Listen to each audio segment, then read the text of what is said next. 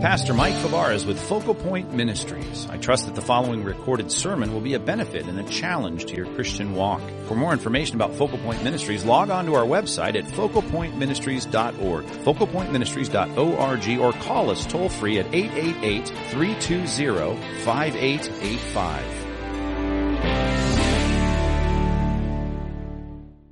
We're so grateful this Good Friday to be inside. We missed a lot this last year, including the ability to meet inside for Good Friday. And that was because we were grappling, of course, with this pandemic, which you're tired of hearing about. And if you wrestled through it like I did personally, several weeks, the weirdest thing that I anticipated when I found out I had it, and the weirdest thing to experience, of course, for me at least, was not being able to smell.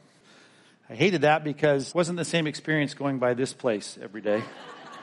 I missed out on that, and even used to really enjoy just driving by the Outback just to smell things, and taking a long way home from work to swing by Lucille's was not worth it anymore. So I sense when you don't have things that you used to have, like Good Friday services, or the sense of smell, you really do, you miss it.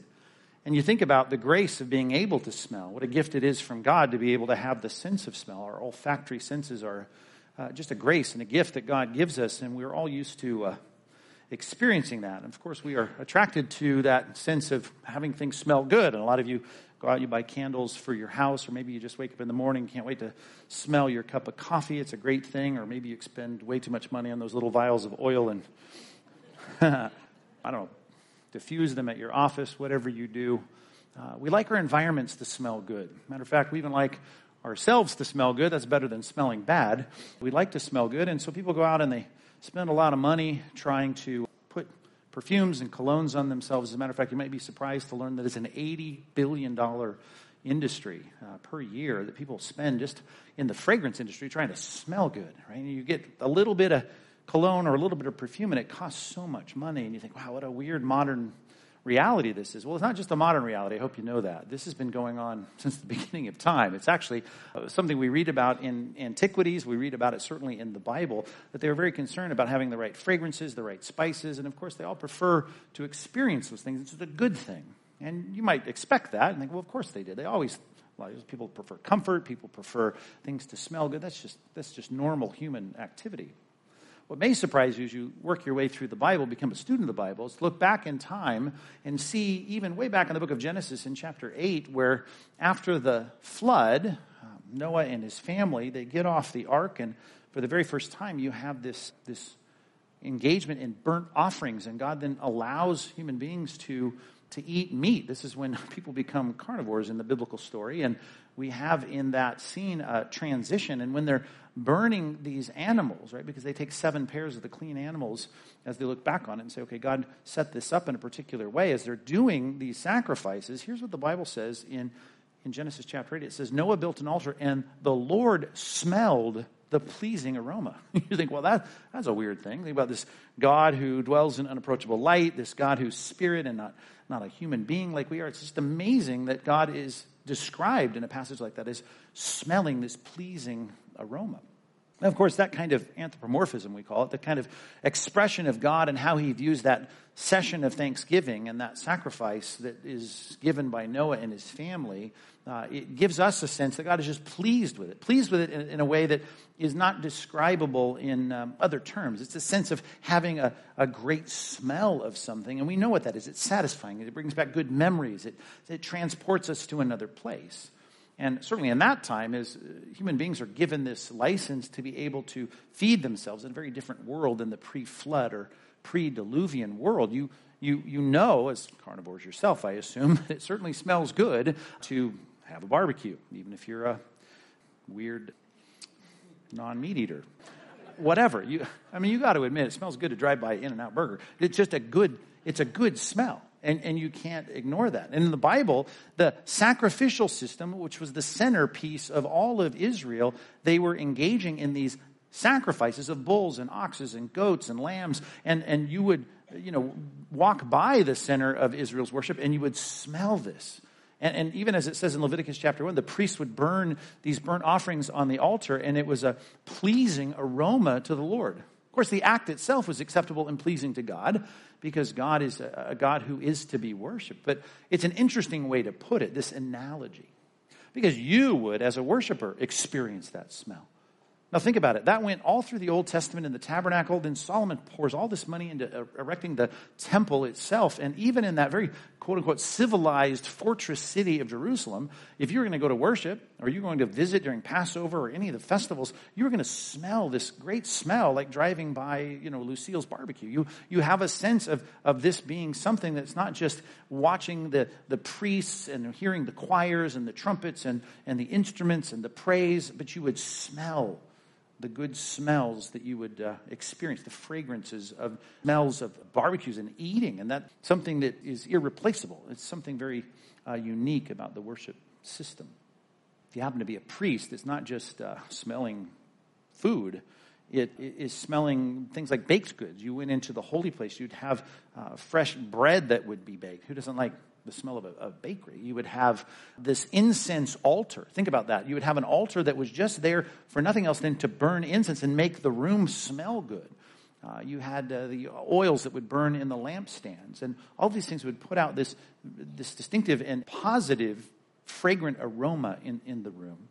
Even throughout the temple, as it grew in the traditions and things beyond even the Mosaic law, you'd have bowls that would burn incense throughout the facility. And even into the Holy of Holies, you would have shovels and you would have pots and you would have various receptacles for the burning of these coals that would bring this distinctive smell. Even some very specific ingredients for the incense and the oils that were used that were exclusive to the worship in the temple and the tabernacle. This all makes us think about the ways in which we will spend a lot of money and even value and have this sense of experience relationally with each other with the purchase of colognes and perfumes. And that is something that is enlisted in Scripture as building a very important connection to what we're here to experience tonight, and that is the reminder of the death of Christ on a cross 2,000 years ago. Containers were much more valuable than our containers that we buy at the fragrant store or the department store. The alabaster jars, for instance, that were described, like the one you see on the screen, they were valuable in and of themselves. But beyond that, they would contain very expensive perfumes, just like we would have today. Only sometimes you would pass these perfumes on from one generation to the next. And often, of course, the more wealthy you were in the ancient Greco-Roman world, the more valuable they were and the more volume that you would have.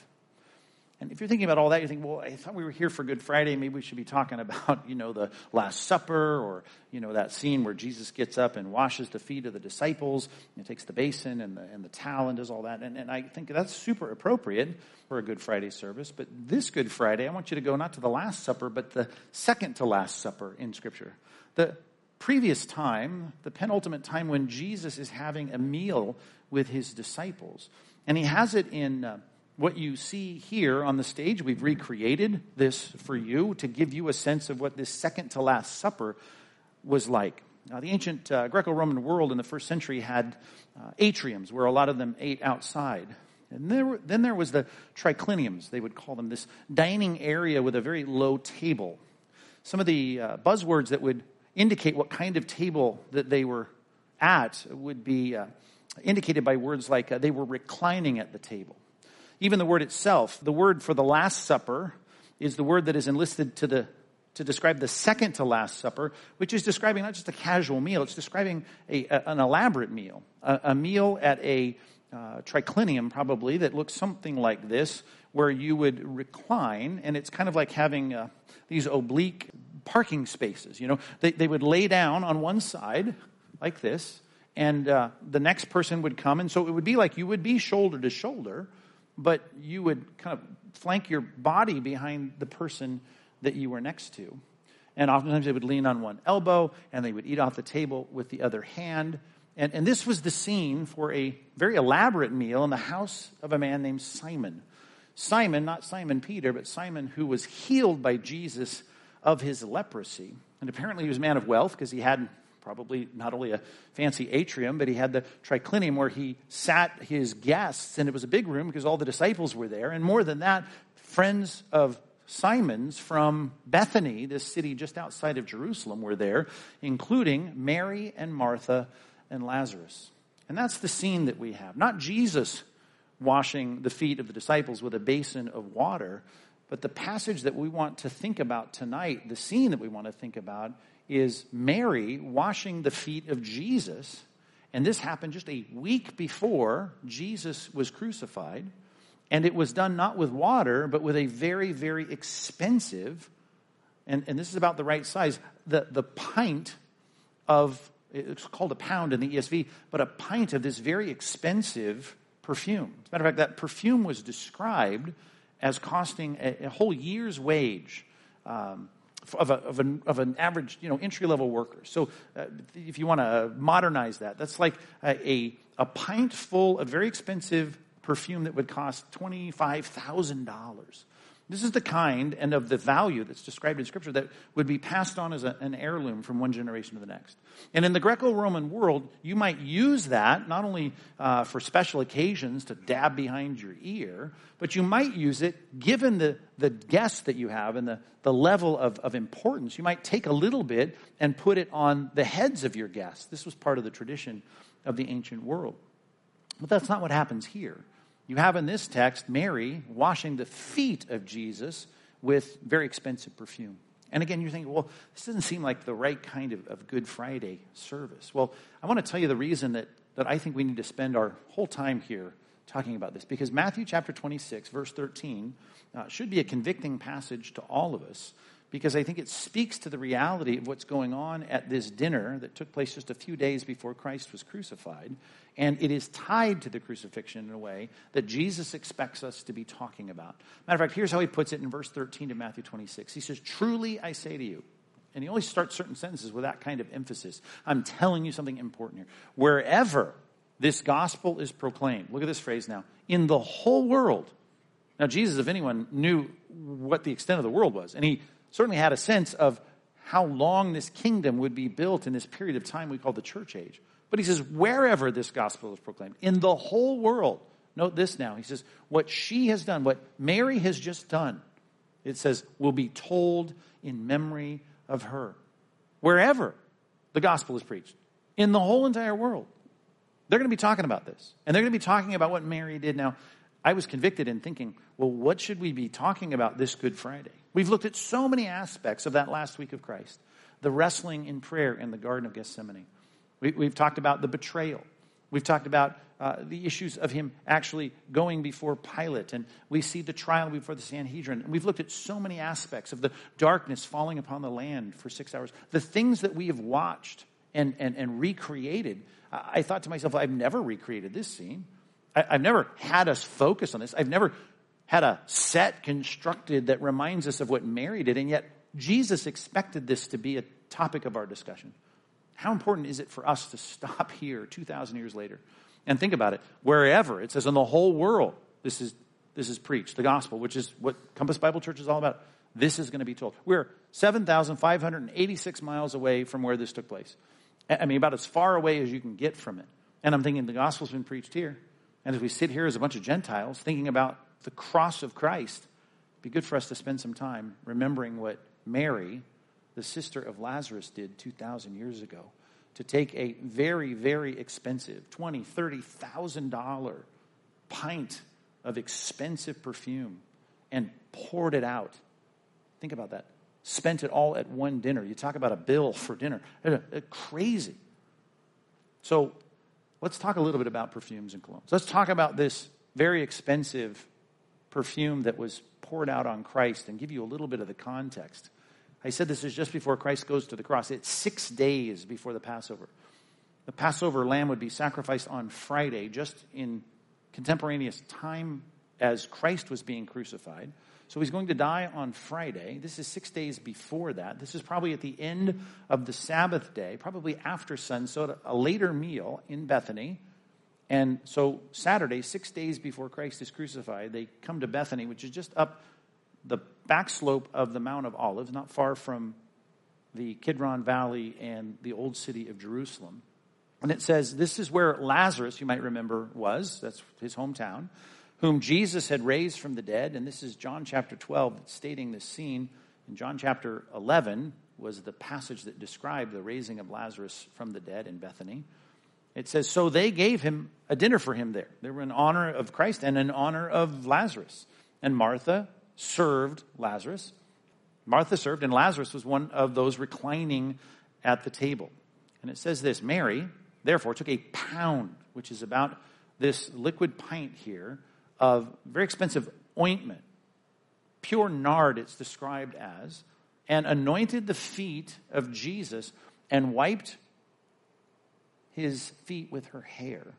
Okay, that was just an outrageous thing to think through, right? Ladies rarely in the first century, respectable ladies had their hair let down, certainly not in public. And in private, you can see the very intimate setting where you have Jesus, the disciples, you have Lazarus, you have Simon who was healed by Christ, Simon the leper. And here is Mary that's taking down her hair and is at the feet of Christ, and she's pouring out this very expensive perfume. Now, they're all trying to eat at this dinner.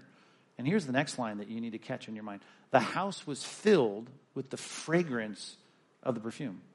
I mean, I'm trying to eat my lamb chops or whatever I'm having here for dinner.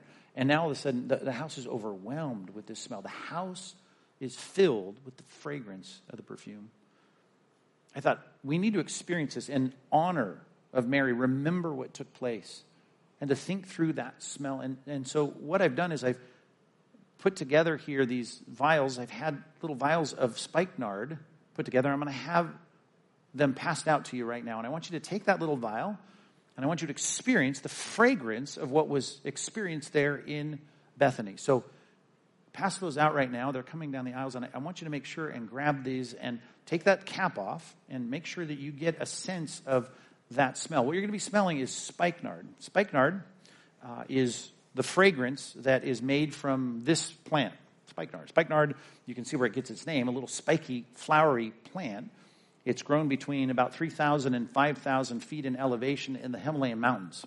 This was sought after even in the first century. In northern India, they would go to on long journeys to get this. You can see why it's so expensive, and it might cost you $20,000 to have a pint of it.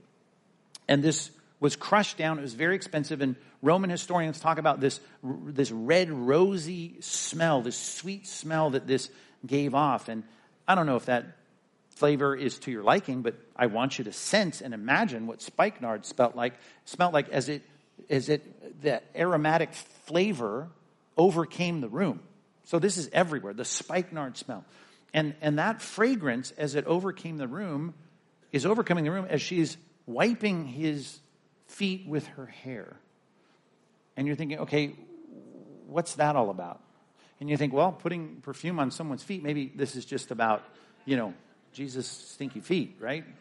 Didn't have any foot spray around, so listen, there's a lot of ways to deal with this. I mean, it was the tradition, it was the formal thing that you did, and you would wash the feet of your guests. You would have a servant perhaps do that as people gathered. But you think through what's going on here, and you think, well, that's not what's taking place. You could do this with water. You could do this with a towel. She's doing this with this very expensive perfume. But if you read the text, here's what you'll notice. It's not just her feet. It's not just his feet that she is drenching in this.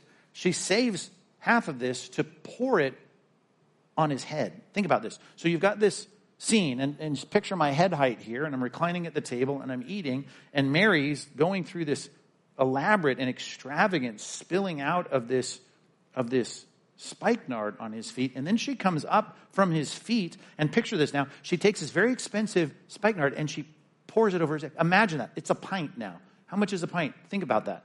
You may have put some on his feet. You're pouring this on the head of Christ. It's running down the sides of his head. It's running down his beard. It's getting all over his cloak, his robe. And it's smelling up the house. And everyone's going, what is going on here? Well, it says the disciples got into criticizing Mary at this point, as you might too. Right? Why would you spend $20,000 at a dinner?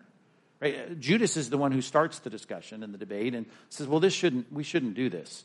We should definitely not be wasting that expensive ointment on this. It doesn't make any sense. And Jesus steps in and, of course, defends her. And why would he defend her for that? Well, the Bible says a couple of things about what took place here. As he has his head now drenched in very smelly, fragrant, aromatic perfume. That's all going on. And you're thinking to yourself, think now, Sunday school grads, about when this is happening. It's happening on Saturday, probably after sunset, the weekend before Christ goes to the cross on Friday. Think about this. He'll be in the Garden of Gethsemane on Thursday, and here we are on Saturday night. You know what comes next, right? What's coming next is the triumphal entry that I preached on last week. And if you think through pouring oil on someone's head, you might think rightly back through the Old Testament and remember, when does that happen?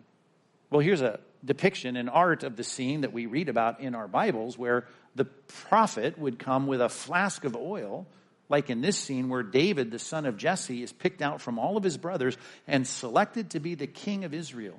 And God says, that's the one. So he takes that flask and he pours it on the head of young David. Think about that. What an amazing thing that would have been. And even in that scene, you have the reflection of the ingredients that probably much like you have when the prophets are set apart and when the priests are set apart, it's a very special blend of aromatic, fragrant, sweet-smelling perfume that's poured on David, this kid that just was called out from keeping the sheep. It changed everything in that room, and it changed everything in this room. It changed everything because the fragrance filled the room, just probably like it did in Samuel's scene with David. But the point is, he's being set apart to be what? To be the king. Well, the next morning, Jesus is going to wake up. He's going to have a young donkey rounded up by the disciples, and he's going to be riding into Jerusalem as they're saying things like this: "Blessed is he who comes in the name of the Lord, even the King of Israel." Think about that. If he really is the king coming in the coronation parade to take the throne in Jerusalem, you'd think, well, he needs to be anointed. Here's the anointing of Jesus by Mary at a dinner on Saturday night as oil is poured on his head in a unauthorized, unplanned, all the disciples are surprised event as she, with an extravagant sense of gratitude, comes to Christ and pours perfume all over him. Now, if you're thinking about that, you're thinking, oh, is that what this was all about? Well, that's not what Jesus said it was all about. It may have been the royal overtones, as other commentators have put it, is undeniable in the scene because the next morning he's going to ride in and be hailed as king. But when Jesus looks at this, he says this as he defends her. And he says, listen, she's just done a beautiful thing. That's the word he uses. Why? Because she has anointed my body beforehand for burial. She's anointed my body. And of course, you can see it down his head, coming probably across his chest, down his arms. And here's all of this fragrant perfume that's poured out on him. And he says, she's getting me ready for burial. Most people in the crowd on Palm Sunday the next morning are going to be saying, here comes our king. Save us now. Hosanna. They expect him to reign and to rule and to vanquish the Roman oppressors. And Jesus knows where this is headed. By Thursday, he's going to be wrestling in the garden in prayer saying, let this cup pass from me, but not my will, but yours be done. And he says, I know I'm going to the cross, and I know I'm going to be put in a tomb. And what she has just done, days away from my crucifixion, as she's prepared my body for burial. Because, of course, that's what happens and has happened throughout history. I mean, the Egyptians were famous for this. We read the conflation of the Egyptian practices of trying to preserve their dead, their bodies, with the Israeli practices that we see performed even on Joseph as the Egyptians engage in that. And we see throughout the Bible this sense of concern for the preservation of bodies. And it's more than just the preservation, even as the history in America will bear out in the mortician profession of our country. This is about, if you can read the fine print there, it's about being free from odor, right? The embalming process is, we know this, when bodies die, they stink. I mean, they start to reek of death. And matter of fact, those who have experienced the smell and stench of death, it's unlike anything else when human bodies die.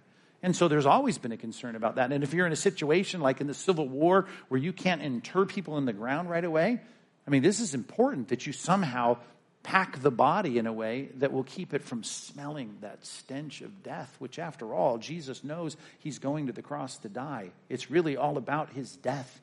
His death, as Isaiah 53 prophesies, is going to be a crushing of his own life, having him pour himself out unto death.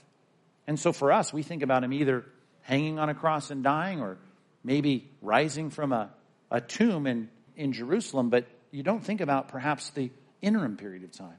We have a body to take down off the cross, a body that has been beaten, a body that has been bruised, a body that's been hanging and dying and suffocating out there in the sun. And we have to pull it off of the cross, and then we have to hastily somehow get it to a tomb and a grave. And of course, Joseph of Arimathea says, well, I'm going to put him in my tomb. So the rich man here now lends him this tomb, and people are taking a dead body and quickly, hastily before sundown, because the Sabbath was coming. This is Friday evening now that Jesus is executed. And they're saying, okay, we've got to put some spices together. And because Joseph of Arimathea was rich, and even in concert with Nicodemus that we learn about in John 3, he gets involved with his underwriting and writes some checks. He's being persuaded as a secret follower of Christ, and they get some spices together and they put them in that tomb. But he didn't have a formal, quote unquote, embalming. He didn't get packed in spices the way that someone did. He was laid in the tomb haphazardly in a way that was not the full treatment of what you would get as a Jewish man that dies, particularly a beloved rabbi that dies and is cared for and attended to by his best friends. And so as Mary pours out this very expensive perfume, Jesus says, it's like she's preparing my body to be put in that grave. That's an interesting thing that she does. Jesus is looking forward to his death. But I might recommend to you that even though Jesus says she's anointed my body beforehand for burial, I think that probably is his perspective. I think this is a true statement. Obviously, Christ said it, but he says, well, she's done what she could. He's looking forward to his death, but I just wonder when she does what she can in this extravagant expression of her gratitude to Christ, I just wonder why she's so grateful to Christ. Why is she going and spending $20,000 at dinner to show her devotion to Jesus Christ? Well, this isn't obviously the first connection that we have in the text of Scripture between Mary and Martha and Jesus. Matter of fact, we have a lot of reason just in the previous chapter in John chapter 11 why Mary and Martha might be very grateful to Jesus. I mean, grateful in a way that might say, hey, I don't care how much it costs. If I can show how grateful I am to Jesus, I'm going to do it. Because, of course, in John chapter 11, that's the story where Lazarus is raised from the dead. He's in the grave for 4 days. And it says in that text, as Jesus says, take away the capstone, the cover to this crypt, this tomb that he's in. It says here, the sister of the dead man said to him, Lord, by this time there's an odor. Right? The strange language of the King James, Lord, he stinketh, right? I mean, we can't open that tomb. I mean, I don't know if you know what a dead body smells like, Jesus, 4 days after it dies, but you do not want to open that grave. And yet, think about that. You're expecting the stench of a rotting corpse, maybe mixed with some aloe or some myrrh or some frankincense that you put on it. Who knows? Maybe some spikenard. But you realize it's going to stink. And instead, you open up that grave and out walks your brother. And in tears, you listen to Christ as he talks about the fact that he is the resurrection and the life. Right? That no one comes to the Father but through him. He's taught that repeatedly. And now he says, if you believe in me, this avenue through which you can have life after death, and I'm proving it by raising your brother from the dead. How grateful do you think Mary and Martha were? That Mary would go and find the most expensive perfume that's been handed down, probably through her family, and she's going to take it and not put a dab, right, on the forehead of Christ. She's going to pour the whole thing out over the body of Christ from head to toe. I mean, she was grateful for sure. There's no way she didn't have a sense of relief. We've all stood, I assume, by the grave of our loved one and thought, this is a horrible experience. To reverse that, to have that reverse would be like the ultimate. And you would say, if someone could reverse this for me, man, how grateful would I be? Sometimes at funerals, when I preach at funerals, I can't help but saying it, and I don't mean to be flippant about it, but I remind people that death is the enemy. I'll say things like, death really stinks. I mean that metaphorically, but it's also true literally. It's a horrible, horrible thing. And yet on Good Friday, we talk about the death that, as John Owen put it, brought death to death. Death on Good Friday reversed death, much like, at least in a temporary sense, Lazarus' death was reversed. And here's the way the Bible puts it, which is the most bizarre statement of all. You've read it probably if you've grown up in church and you know it. You don't stumble over it anymore. But if you were thinking about death Death where Jesus even thinks, if I'm going to die, man, I see this perfume over my body. It's like preparation for the preservation of my body so that it doesn't stink. You're thinking death stinks in every way. And yet here's how the death of Christ is described to the Ephesians. Christ loved us and gave himself up for us. Right? He died for us as a fragrant, a good smelling, a fragrant, aromatic, beautiful smelling offering and sacrifice to God. Now, if you think about that, in light of the death of an animal and a barbecue in your backyard, you may go, well, I get that. I mean, you got me thinking about how good it must have smelled to be a priest and to be about all those sacrifices and the incense and all that. I get how sacrifices smell good, but I don't get how death of a human being smells good. That smells horrible. Well, metaphorically, this is the most aromatic, fragrant thing that could happen, is that Christ would die on a cross on Good Friday 2,000 years ago. As a matter of fact, look at how it's put here. In this picture that depicts the good-smelling aroma that the Bible continually says, I know it smells good to you worshipers, but it's an acceptable sacrifice to me as you bring your lamb without defect. Now here's Christ dying, the Lamb of God that takes away the sins of the world. The most awful thing of all, the death of a human being, the death of someone we love. And yet it's a fragrant, acceptable sacrifice to God. It's an amazing thing, especially when we understand what the death of Christ was all about. It was a substitution for our death. It was the thing that reversed the penalty that I owe to God. As a matter of fact, if I embrace this by faith and repent of my sins and I trust in what Christ has done, here's what the Bible says takes place from that point on in my life.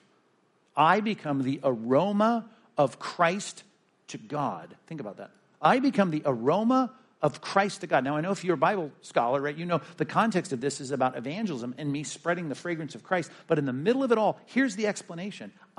Before God, he smells Christ.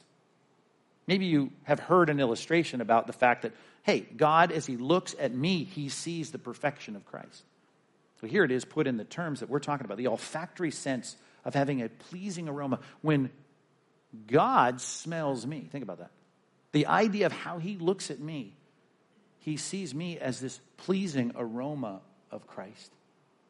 Now that's a remarkable thing on Good Friday we need to think about, because sin in the Bible is the thing that makes me stink. The reality is the wages of my sin, the wages of what I've done is death. Right? That's a bad thing. That's a stinky thing. It's a horrible thing, a horrific thing, a stench. I was dead. I was walking around as a dead person to God. I was relationally separated from him. And the trespasses and sins in which I just walked, they freely just did these things. There's the aroma of death. And yet here is the reality, even in the Old Testament, looking forward to the death of Christ. Look at passages like this in Ezekiel chapter 20, verse 41. He says, as a pleasing aroma, I will accept you. Do you know anything about the book of Ezekiel? Ezekiel was written when? And think about this now. Written when? 6th century, 5th century BC. They are in Babylon because of their idolatry and their immorality and all their adultery and all the things they did wrong. And God is disciplining his nation. Looking forward to the restoration, though, he says, as a pleasing aroma, I will accept you. I mean, we're drawn to things that smell good. And here is God saying, I'm going to accept you, fully accept you. How's that possible? Well, the only way that's possible, you understand, is to be accepted in Christ. That Christ has satisfied. We call it propitiation. He is the propitiation for sins. That God the Father can look at the Son and say, satisfied. It is acceptable. And then we become, from that point on, the aroma of Christ to God. God smells the acceptability of a life that I didn't live. He sees as a satisfaction the death that I never died. That's the transaction and the exchange of the cross. And it was all illustrated 2,000 years ago in Bethany at the house of Simon the leper by Mary, the sister of Lazarus. All of it because of a expensive pint of perfume as Jesus looks forward to his death, which for Mary was an expression of her gratitude for the amazing Christ that gives life.